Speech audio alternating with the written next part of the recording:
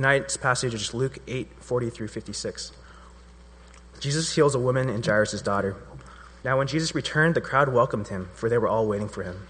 And there came a man named Jairus, who was the ruler of the synagogue, and falling at Jesus' feet, he implored him to come to his house, for he had only a daughter, about 12 years of age, and she was dying. As Jesus went, the people pressed around him. And there was a woman who had a discharge of blood for 12 years, and though she had spent all her living on physicians, she could not be healed by anybody. She came up behind him and touched the fringe of his garment, and immediately her discharge of blood ceased. And Jesus said, "Who was it that touched me?" When all denied it, Peter said, "Master, the crowd surround you and are pressing in on you." But Jesus said, "Someone touched me, for I perceive that the power has gone out from me." And when the woman saw that she was not hidden, she came trembling, and falling down before him, declared in the presence of all the people why she had touched him, and how she had been immediately healed. And he said to her, "Daughter, your faith has made you well. Go in peace." While he was still speaking, someone from the ruler's house came and said, "Your daughter is dead. Do not trouble the teacher anymore." But Jesus, on hearing this, answered him, "Do not fear, only believe, and she will be well." And when he came to the house, he allowed no one to enter with him except Peter and John and James, and the father and the mother of the child. And all were weeping and mourning for her. But he said, "Do not weep, for she is not dead, but sleeping." And they laughed at him, knowing that she was dead. But taking her by the hand, he called, saying, "Child, arise." And her spirit returned, and she got up at once. And he directed that something should be given to her to eat. And her parents were amazed, but he charged them to tell no one what had happened. We are in Luke chapter 8. Starting in verse 40, we're going to go through the rest of that chapter. And last week, the text that we covered was this demon-possessed man in the country of the Gennesaret. And he was totally transformed by Jesus. And we found that Jesus agreed to the request of the people for them to depart from them, those Gennesaret people. And we also read that he also abided with or agreed with the demon's request to kind of head off too, but he didn't agree to the request of this former demoniac. So essentially what we find here is that this trip that Jesus took, the fruit of it was this one guy. And essentially everyone else rejected him.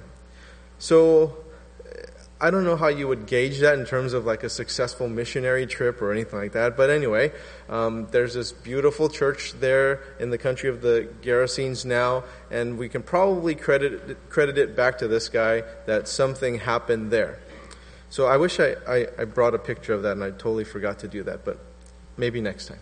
So Jesus got into this boat. He returned back to the other side where he came from, and I wonder what the disciples were thinking as they were getting back into that boat. Because when they first left the shore of the other side to go over there, I'm sure they weren't thinking, oh, there's going to be this horrible storm. We're going to encounter this demoniac guy that is really crazy and naked and just going cuckoo and lives in the cemetery and has a bunch of demons inside of him. And so now that they're getting back into the boat to go back to the other side, I'm wondering if they're thinking, are we going to have to go through something traumatic again? Like, I hope not. Jesus, don't you dare go to sleep. Please stay awake. Don't do anything. I just want to get home, and I don't want to go through all this stuff. So here we have verse 40. Now when Jesus returned, the crowd welcomed him, for they were all waiting for him. So no storms or anything, nothing like that. They come, and actually it's not some demoniac waiting on the shore saying, who are you? And all this kind of stuff. But it's like a crowd. It's welcoming. And they're waiting for him. So Jesus started from the side of the lake to go to the other side. Essentially, the people there reject him. And then he returns. And we find that there's a crowd welcoming him, waiting for him. And what's fascinating is that back in verse 37 of this chapter, we find that all the people of the surrounding country of the Gerasenes asked him to depart from them. Get out of here. Then when we get to verse 40, there's this crowd welcoming him, waiting for him. And I find it interesting that there's no objection from Jesus when the Gerasene people ask Jesus to leave. There is no debate from them. There is no discussion from them. Jesus just kind of agrees with their request. All right, you want me to leave? I'll leave. And it's interesting to me because I put myself in Jesus' sandals or his toms. Because that's what he'd wear, He'd wear toms. Not that he'd buy them because they're very expensive, but they would have been given to him. Anyway, I put myself in Jesus' toms, and I find it hard to believe that I wouldn't at least challenge these people as to why they want me to leave. Because I would think that I have a pretty strong case. You have this demoniac that was kind of going cuckoo. He's out of his mind. He's not in his right mind. He's out there doing his own stuff. I put him in a right state of mind. He's clothed. He's sitting down beside me, and everything's good. He's not out there lingering amongst the tombs and things anymore. What's wrong with that? Why do you want me to leave? And so there was also this thing of like all this effort, right? He had to get into this boat. He traveled across the lake. He had to calm a storm. He dealt with Legion in that demoniac, and he transformed this guy. There's this large herd of pigs that was destroyed because of it, and he made this guy whole. All this stuff for one guy, and now I got to go back? Are you kidding me? No, I'm staying. So this would be tough for me, but it's not so with Jesus. Jesus, get out of here. All right, I'm out of here. And so he gets back into the boat, and he takes off. Which makes me think, why did Jesus go to the country of the Gerasenes? And it was because it was for one guy. It was an individual, it was a person that Jesus went there for. An individual. And we are going to read that it's not about numbers, it's not about how great a work is, it's not about all this stuff. It's about individuals. Jesus is about individuals, about people. Because we'll notice that as he gets to the boat and he goes back to the other side, who does he go back for? Yes, there's a crowd that's welcoming and waiting for him, but who does he go back there for? Because beyond the crowd, beyond the numbers, we find individuals. We find that people matter and that you matter as an individual, that you as a person matter to God, because when he gets there, who does he find? Jairus. One person amongst the crowd. He finds the hemorrhaging woman, one person amongst the crowd. And so, sure, we find Jesus teaching within crowds and teaching within masses. We also find him saying that there will be more joy in heaven over one sinner who repents over 99 righteous persons who need no repentance. And that's in Luke chapter 15, verse 7. And so in our text today, we're going to read about those two encounters, Jairus and the hemorrhaging woman, whose name we're not given, but individuals within this crowd, within this mass of people. Verse 41, and there came a man named Jairus, who was a ruler of the synagogue, and falling at Jesus' feet, he implored him to come to his house. Now Jairus was a ruler, he wasn't the ruler. So there were others who were rulers of the synagogue as well, and just as Mark's account informs us in Mark chapter 5, verse 22, now a ruler of the synagogue was a pretty important person. Rulers they would oversee the synagogue. So they would oversee the admin, the operations, all this kind of stuff, the things that were happening there. They would kind of oversee all this stuff. Now the term synagogue, it means a house of assembly or a house of prayer.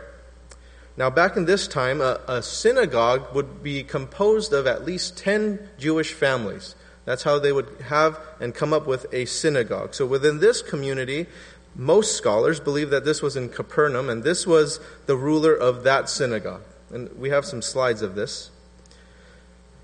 So there's Capernaum, and it's a very major port city, and where Simon did his fishing, and Peter and James and sons of Zebedee. Zebedee actually owned all those cranes that he imported from China, and Han Jin is another name for Jesus. How long do I have to do this for?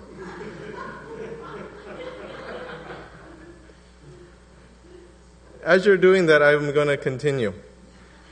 And so this is a synagogue that has some wealth attached to it. There's Rabbi Roland Garrido right there with the blue backpack and red shirt. That's Rabbi Roland. And this is the synagogue in Capernaum. And so this was, and Capharnaum is the name of the place. And so this is just the entrance to the city. You can go to the next one. And that background there is the synagogue, and this is more of the marketplace here. So that's a stall of a marketplace. And if you go to your right, that's where the Sea of Galilee is going to be. I'm not sure about the distance. I'm thinking it's about 400 meters, 500 meters to the Sea of Galilee. I'm not quite sure, but you can go to the next slide. Oh, Rabbi. Go to the next one. And the synagogue, the marketplace. Again, you see that number, 45? They kind of have each stall numbered, and they try to keep track of everything. Go to the next one. Okay, keep it there. We'll talk about that one a little bit later. So this synagogue has some wealth attached to it. It's at least 10 Jewish families, but there's actually many more. Because if you go to that town, you're going to see how large it is and all the trade that happened there. Zebedee had his fishing business out of there. When people kind of debate, it can't be there, it's whatever, it's actually at least 10 families along the Galilee, along that side of it. There aren't that many large cities, so it's a very high likelihood, almost like 99%, that this is it. So back in this time, within this community, as Zebedee was there and as other businesses were there and all this stuff and all this wealth contributing to this building, actually Zebedee has an inscription on one of those pillars there saying that he was a big donor for that synagogue. So he's a baller. So the synagogue was the center of the community where people kind of came together to pray, to learn, to celebrate. It was like us, like our community center and like our church, and we have all this stuff going on, right?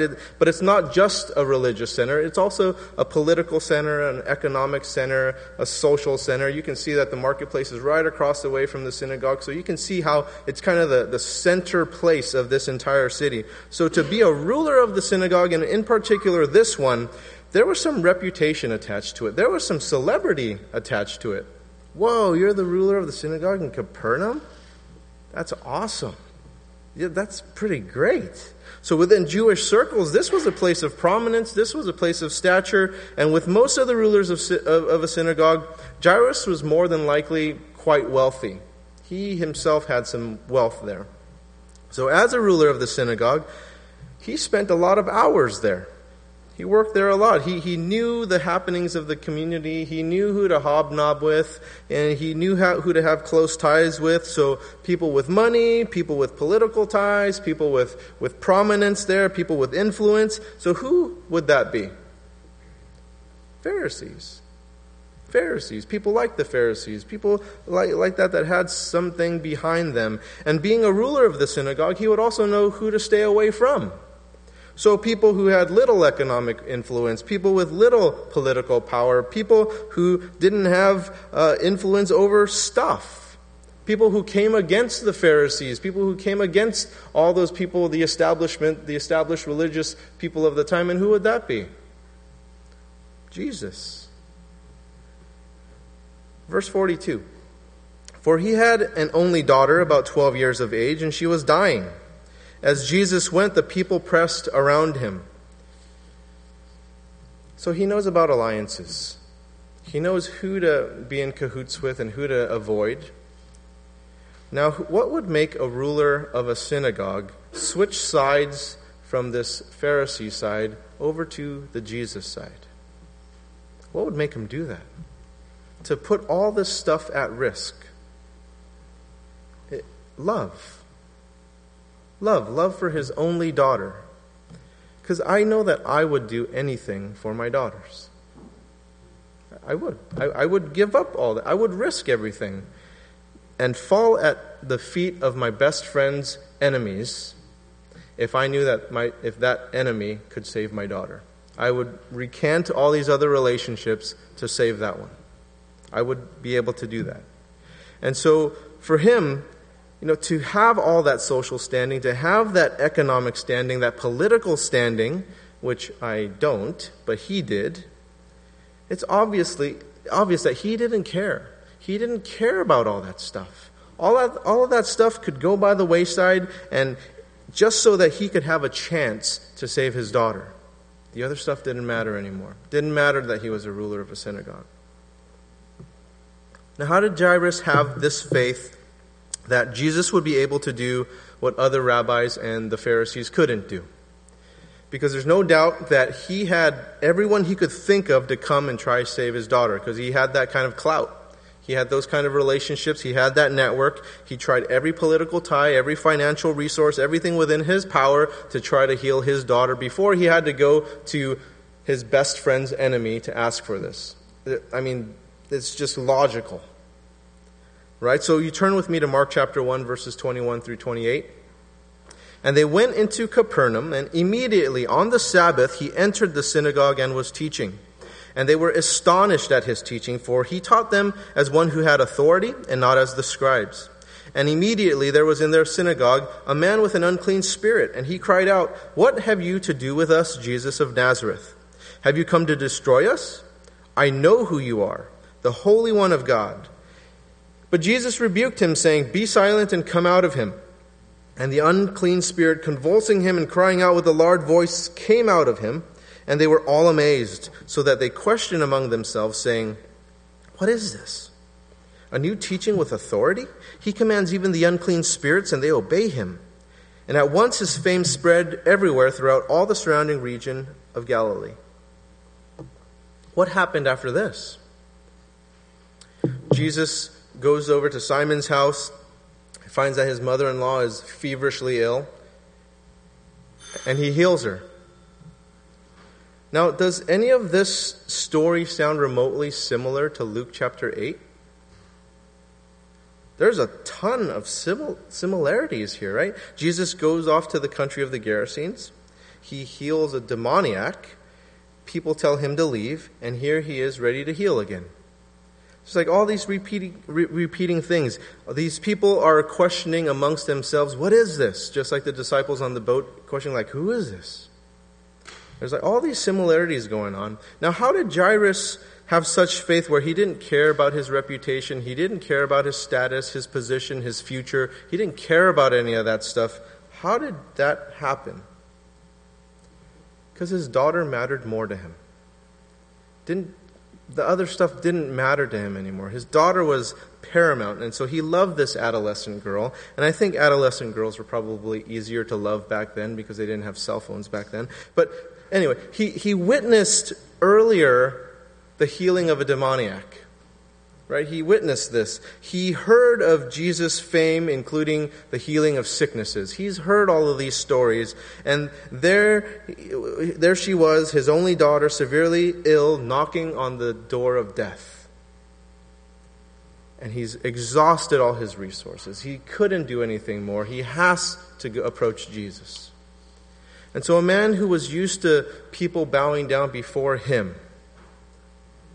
is now bowing down before Jesus.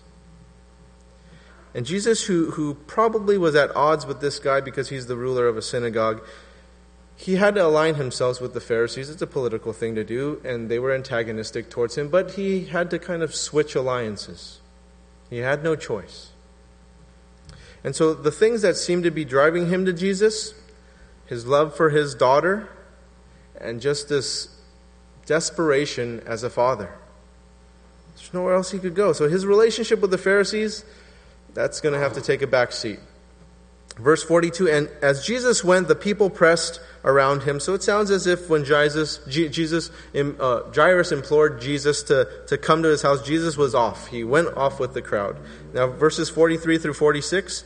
And there was a woman who had a discharge of blood for 12 years, and though she had spent all her living on physicians, she could not be healed by anyone.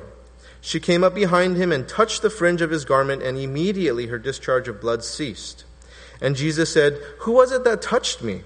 When all denied it, Peter said, "Master, the crowds surround you and are pressing in on you." But Jesus said, "Someone touched me, for I perceive that power has gone out from me." Now I wonder how Jairus felt at this point. He's so desperate.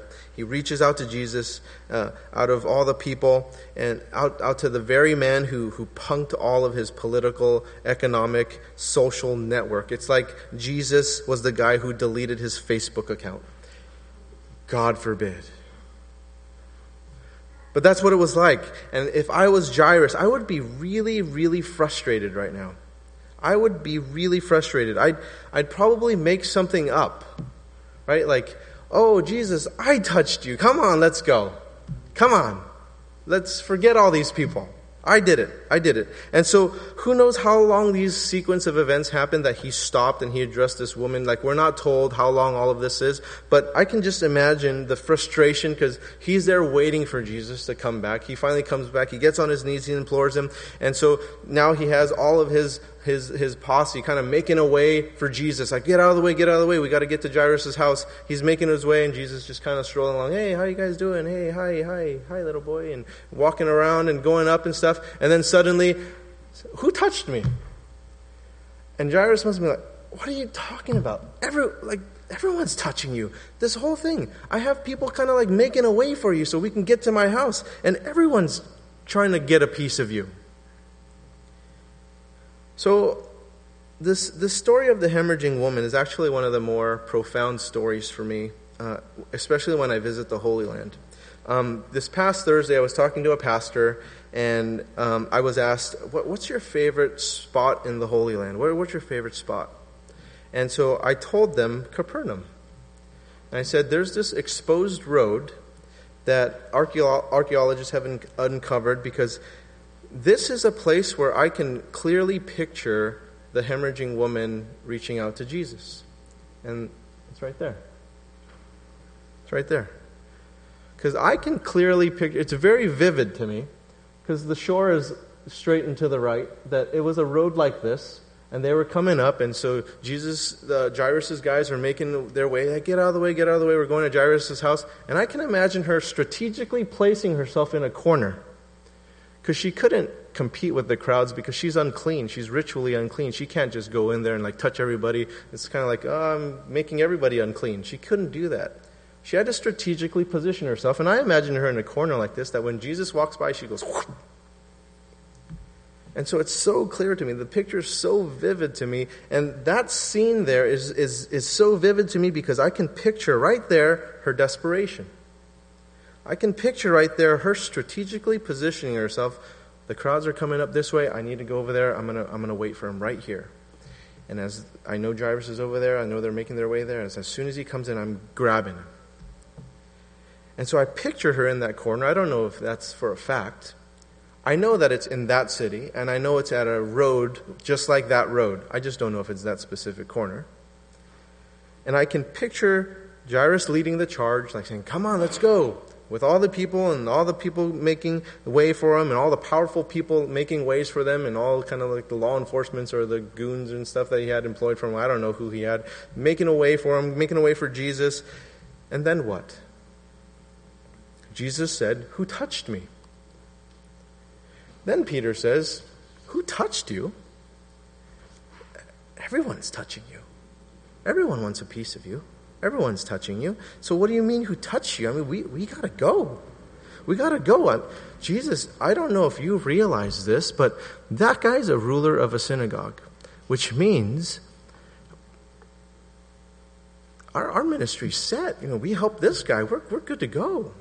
Any type of problems we have in the future, we can just say like, hey, have you heard of Jairus? Ruler of a synagogue? Yeah, he's our friend. We saved his daughter. So Jesus, this is silly right now who touched you. This guy has clout. This guy has networks. This guy has money. So never mind who touched you. This is not important who touched you. And he goes, no. Someone touched me because I felt power go from me. Now, Peter often puts his foot in his mouth. Peter has what we call foot and mouth disease. And so, because if I were Peter, I would be thinking like, Jesus, I've touched you a lot. And you've never said power has gone from me. Like, Jesus, power go from you? Like, come on. I'd be kind of like wondering, power went from him.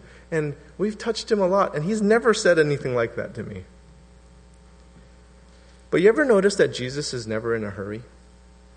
Even during this time, I don't think Jesus was sprinting to Jairus' house. I think he got out of the boat, he was kind of just walking, like saying hi to people, and they're welcoming him, and he's being hospitable too. That's kind of how I picture Jesus. And he's walking, and he stops to address a woman. And I thank God for this. I thank God that he stops for us, that he's never in too much of a hurry to address our needs and our hurts and our frustrations, our pains, our losses. He's never too busy for that. He's never too busy for the individual. That He's never too busy to show us how much value we have in His eyes. No matter how insignificant we feel that we are, no matter how little we think we offer the world, no matter what our circumstances, which are pretty bad at times, Jesus sees to it that He stops for those that feel that they themselves are insignificant. And He gives all of His attention, all of His focus on you. And here He gives all His attention to this woman, just as He does for any of you going through whatever you're going through. Even me, right now, I can pray to God. God, I pray your blessing upon these people. I pray that they experience your love. And He heard me. He focused on my prayer to Him just now. That He stopped and He addresses me.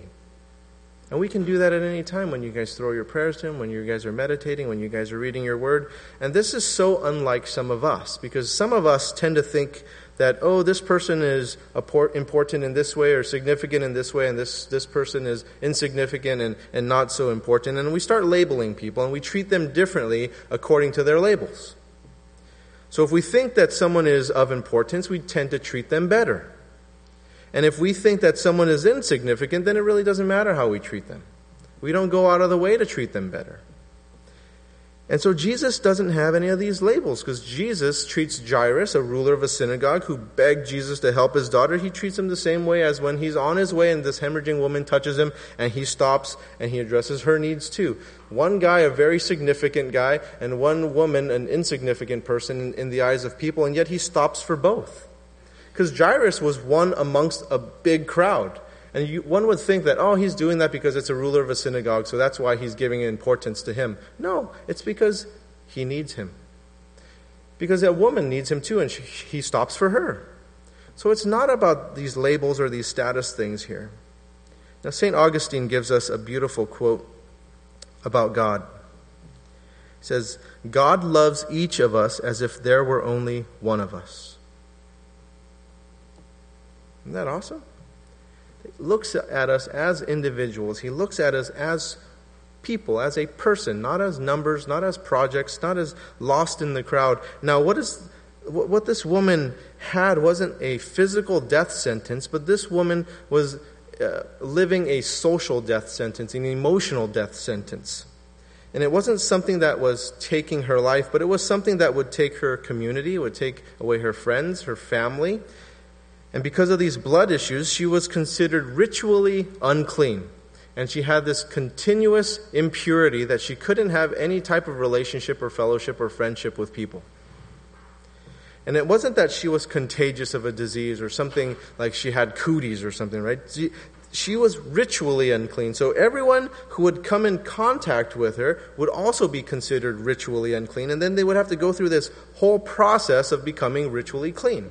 All of this is found in Leviticus chapter 15, verses 19 through 33. We don't have time to read it tonight, but you can read it for yourself. That's the background to all of this impurity, unclean, and all that stuff. So she would live life alone. She would live life in isolation, cut off from society, cut off from community, much like the demoniac did, much like lepers did, much like any of those whose lives Jesus actually touched, social outcasts deemed unacceptable by society, yet Jesus reaches out and he touches them. So what other choice does this lady have? She has no other choice but to take a risk, reach out to Jesus, and better to do it right here where there are so many people pressing on him, because then, someone might not know, oh, she's unclean, and just do it. Now, the fringe of the garment mentioned here in verse 44, this is more like a tassel that the rabbis wore, and they are even worn today. You can find them, rabbis wearing them today. The references there are Numbers chapter 15, verses 37 through 41, and also Deuteronomy chapter 22, verse 12. So she is going to risk it. She is going to risk touching the rabbi, touching the teacher, making him unclean. But she has no choice. She's willing to risk it so that she can be restored. Her faith is actually kind of sneaky. It's kind of covert. It's kind of hidden. But this once hidden faith is going to be an open faith, an overt sort of faith, because verse 47 and 48 happen. And when the woman saw that she was not hidden, she came trembling and falling down before him, declared in the presence of all the people why she had touched him, and how she had immediately been healed. And he said to her, "Daughter, your faith has made you well. Go in peace." Now the woman didn't just physically touch Jesus. She reached out with a hand of faith. That was the important part. Right? There were a lot of people that touched Jesus physically that day. A ton of people. But only this woman was recorded to have reached out with a hand of faith. Right? So when Jesus is asking, "Who touched me?" it wasn't about being physically touched. Someone reached out and touched him with a hand of faith. And when Jesus met someone with real faith who touched him, he noticed power go out from him. The power to heal is inherent in Jesus' very nature as God. It's in him. He can't help it. It just flows out of him, and it automatically heals this woman. That's just innate in him. So you notice what the woman did in verse 47. She declared in the presence of all the people why she had touched him and how she had been immediately healed. Now, in one word, what is this? Testimony. Very good. It's a testimony. Someone's very excited to tell us that too. So this was her testimony. This was her testimony of how Jesus changed her life. And in her testimony, we find that she came out of hiding. That she was overt, and that she also revealed the divinity of Jesus. That Jesus didn't have to do that himself. Right? That she's saying it. She's the one doing it. And so for 12 years, which is also how old Jairus' daughter is, her life is terrible. Her life's just horrible. And so she spent all of her money trying to find a cure, and there's no medical assistance out there that was able to help her. And in fact, it dried her out financially. Now this woman, according to Eusebius, was from Caesarea Philippi. There was a statue that she erected there that was torn down by the Romans when they were trying to go back to pagan worship and things like that. But this is where she's from. It's pretty far from Capernaum. She's traveled a ways to get to Jesus and to hear about this rabbi and where he's from and stuff. So she's spent. All her money's gone. I wonder if her last kind of shekels were spent to get here. All of her money gone, all of her community gone. And so no one was going to debate her because everyone around her knew that if they made any contact with her that she'd be ritually unclean. She wasn't going to go about making everyone unclean. She knew the Levitical law. So how emotionally painful this must have been for her. How much she felt all the unacceptance, the not feeling valued, being ostracized from society, all this stuff. And so she risked everything. She risked to touch Jesus, and when she did, she's healed immediately. Now, some may look at this and be like, "Oh, that's kind of superstitious. We don't want to do that.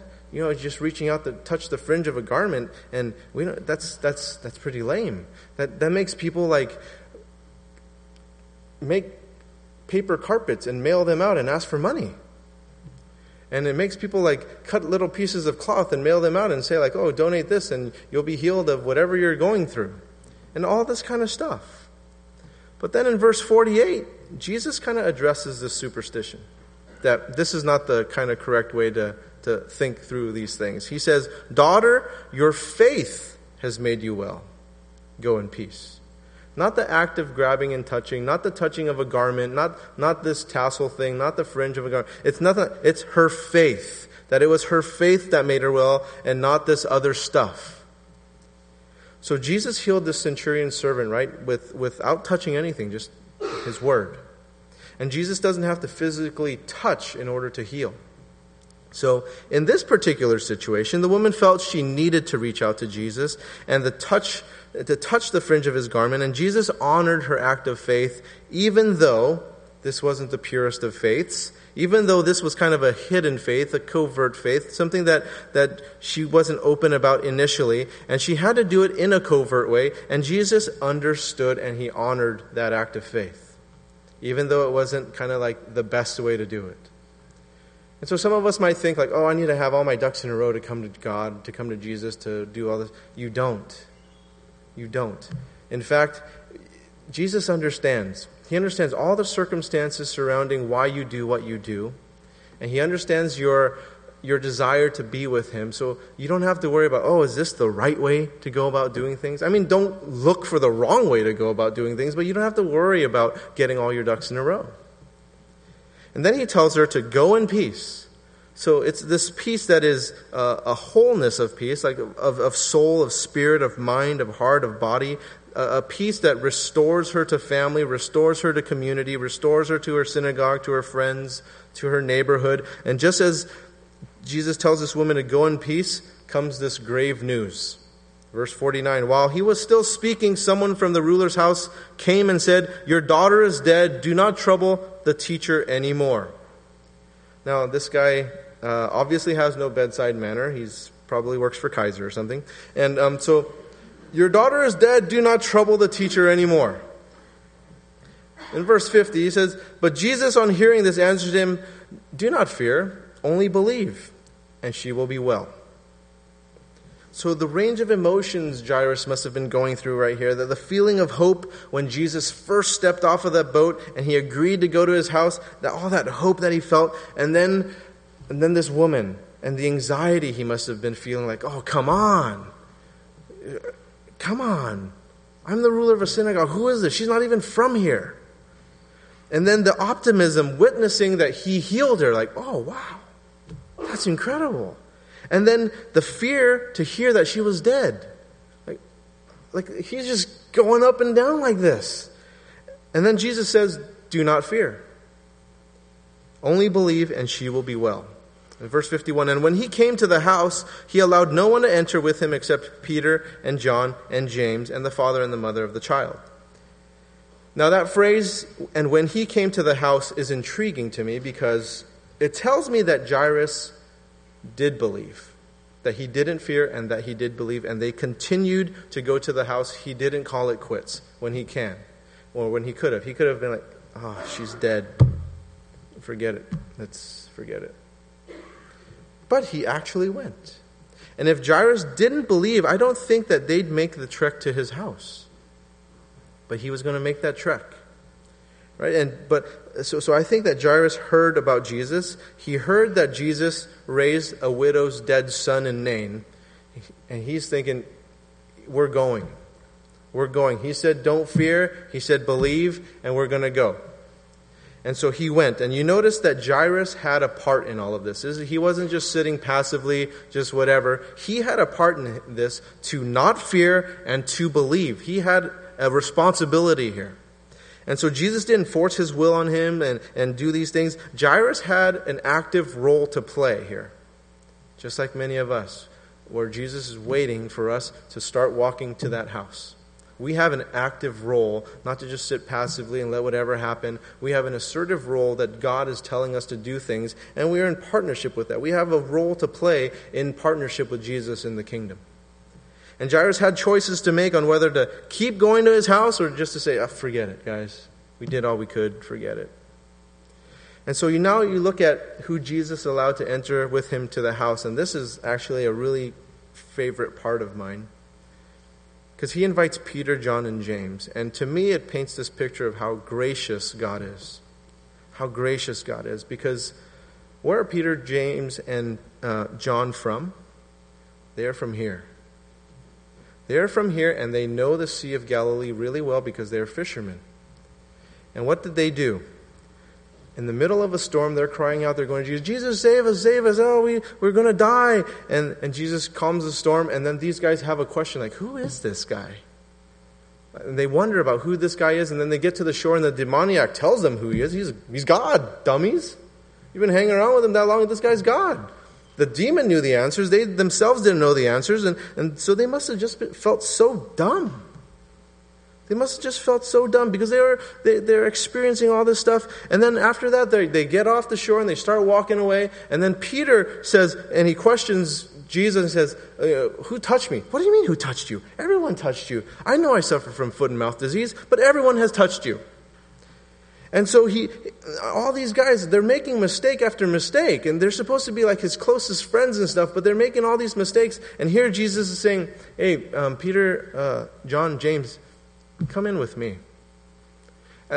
How deflated these guys must have felt, like, oh man, we're supposed to be his disciples, and we just keep getting it wrong, and we ask questions that even demons know the answers to, and I just don't get it. We're just never going to get it. And then Jesus says, hey guys, come on. Here's another chance. Come in and check out something that I'm going to do. It's really cool. I'm going to raise this girl from the dead. And he specifically calls those guys. And so how gracious Jesus is. Verses 52 and 53. And all were weeping and mourning for her, but he said, do not weep, for she is not dead, but sleeping. And they laughed at him, knowing that she was dead. Luke records for us that they were all weeping and mourning, meaning that this girl is definitely dead. There's no question that she's dead. There's some commentary saying like, oh, she was in a deep sleep and all this other stuff, and she's dead. Jesus tells the folks that she is asleep, and so these people laugh at him. So these mourners are professional mourners. They were hired. We know that Jairus was a man of wealth, that once this gal had died, the family sent out a Craigslist ad saying like, oh, professional mourners come over, our daughter died, please mourn with us. And so the more resource the people had, the more people they can pay for mourning. So there's a lot of people that this family could have paid. And so these people weren't family where they could just flip a switch on and off about like crying and laughing. Can you imagine like her mother? Like Jesus saying, oh, he's sleeping. She goes, ah, ha, ha, you're so funny.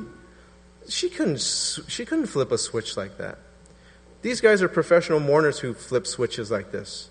They could flip on the tears whenever they were called to do this mourning thing, right? They could kind of flip those switches pretty easily. So these folks weren't invested emotionally to this 12-year-old girl. So when they hear that she's sleeping, it's easy for them to go from mourning to laughing. They know death. This is their job. They know that when somebody's body feels that cold, when their color looks like that, when their eyes are dilated like that, they are dead. When they're not breathing and there's no pulse, they know that she's dead. So they're laughing because they know she's dead. And it's not like someone with emotional investment there where they wouldn't be laughing even though Jesus said such a thing.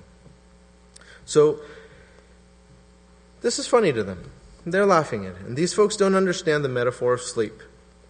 In John chapter 11, Jesus raises Lazarus from the dead. In John chapter 11, verse 11, Jesus said, our friend Lazarus has fallen asleep, but I go to awaken him. Then in verse 14, Jesus said, Lazarus has died. So it's not that Jesus doesn't know the difference between sleep and death. He knows the difference. It's just that for the believer of Jesus, for the disciple of Jesus, there is no fear in death.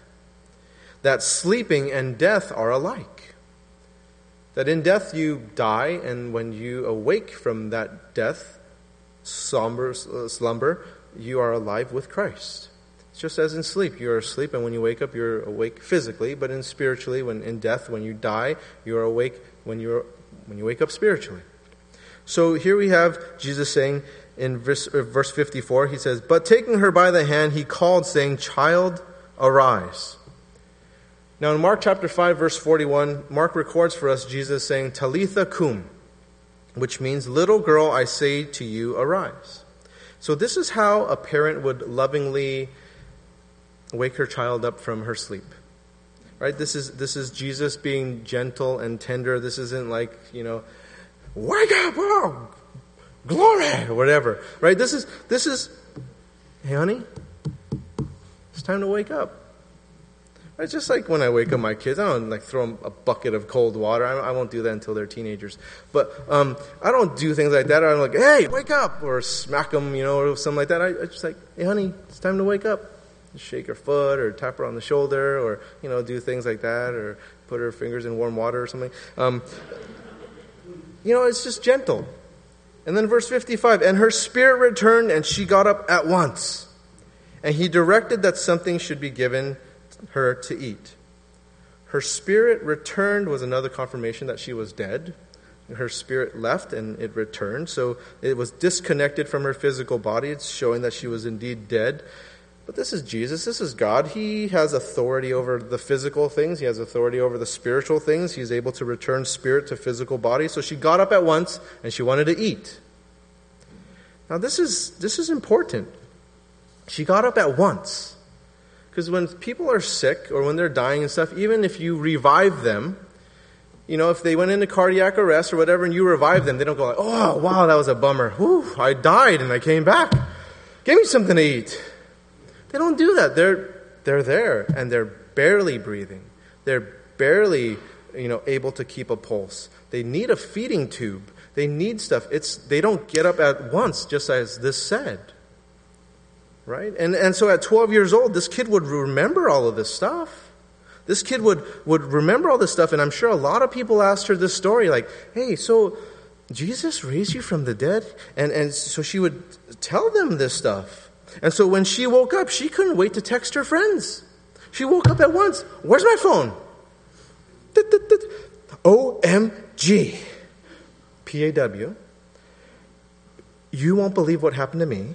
I was like dead, and then I was like awake, and I was like so hungry, and I need pizza. BRB, BFF. And all this stuff, right? And so to eat is really, really significant. Not only to get up at once, but to eat is really, really significant. Why is that? This is showing that she's indeed alive. That she is really alive, and not just alive, but she's well. When you're in the hospital and you get out of a surgery and it's not even life-threatening, what do they tell you to eat?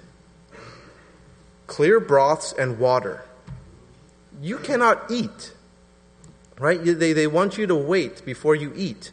And so this person is ready for food. It isn't like she's there, they got her alive, and she's barely opening her eyes. She's barely breathing. She barely has a pulse. She's barely there. She got up at once, and she was ready to eat. Because when you're really sick, you can't eat. Even when you're sick with the flu. Not even life-threatening. You can't eat. You just want to be resting. You want to be left alone. You want to recuperate. She's ready. This is eating time. She's up. She's ready to go. In verse 56, her parents were amazed. But he charged them to tell no one what had happened. Now this is interesting because if you go back to verse 39, Jesus told that former demoniac, return to your home and declare how much God has done for you. Now, why would Jesus tell that guy to go tell the people all around there what God has done, and yet he tells Jairus and his family, don't tell anybody what I've done? Why is that? I think it's because of all these messianic expectations that people had. Back in that Gentile country of the Gennesarets, the Gerasenes, they were Gentiles, so they had no background as to Messiah. They have no background of this stuff. So he told the former demoniac, tell the world about me and what I did, and there's no misunderstandings about me here. So go ahead, tell people. But back at this place, there is a ton of misunderstanding about Jesus. There's a lot of people against Jesus already. Jairus and the Jews, they already had a lot of misunderstandings about Jesus. So he says, hey, don't go on TBN, don't go on Christian radio, don't write a book about this stuff. Just kind of keep it on the down low, let things play out. Because I already have enough misunderstandings here that this people are not going to understand what's going on. So our text gives us this further evidence of Jesus' power over death. Right? That her spirit returned, she got up at once, and so all of us will face a physical death one day if Jesus doesn't come back first. We're all going to face that. And so where our families, our friends come together and they bid us farewell and they mourn for us and they grieve, and our physical bodies will no longer be with our spirit, but we're never dead spiritually. And for those of us who trust in Jesus, that we will be with him in a life everlasting, that we will go forward with Jesus. And Jesus' power over death of a 12-year-old girl and over the 12-year sickness of a hemorrhaging woman, it demonstrates that Jesus is truly the resurrection and the life, just as the Gospel of John tells us. A 12-year-old girl, the age when a girl is starting to enter womanhood, is about to die, and she dies, and then she's made alive. A woman who has been hemorrhaging for 12 years, a very significant amount of time for anybody. If she wasn't married yet, she was never going to get married. And all that time is just passing by. If she was married, she wasn't with her husband that whole time because it would be unclean for them to share a bed. So all the 12 years, no matter what age bracket you put her in, is really significant in terms of a loss of time in her life. And Jesus redeems that. He makes her whole. He says, go in peace. And so they laughed at Jesus when he said to that girl, said that she was sleeping and she wasn't dead. Jesus wasn't lying about that. Jesus was serious about that. You know, sleeping and death, it's alike. And those who die in Christ, they will arise from the dead. Let's pray.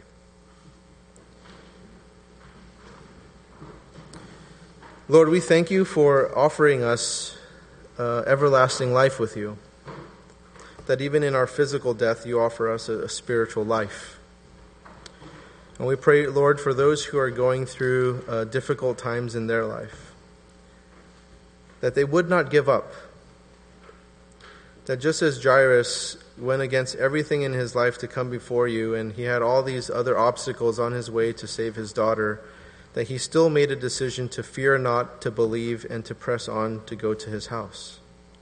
That the woman still risked touching the tassel of a rabbi, even though it wasn't the purest of faiths. But you honored all those things, Lord.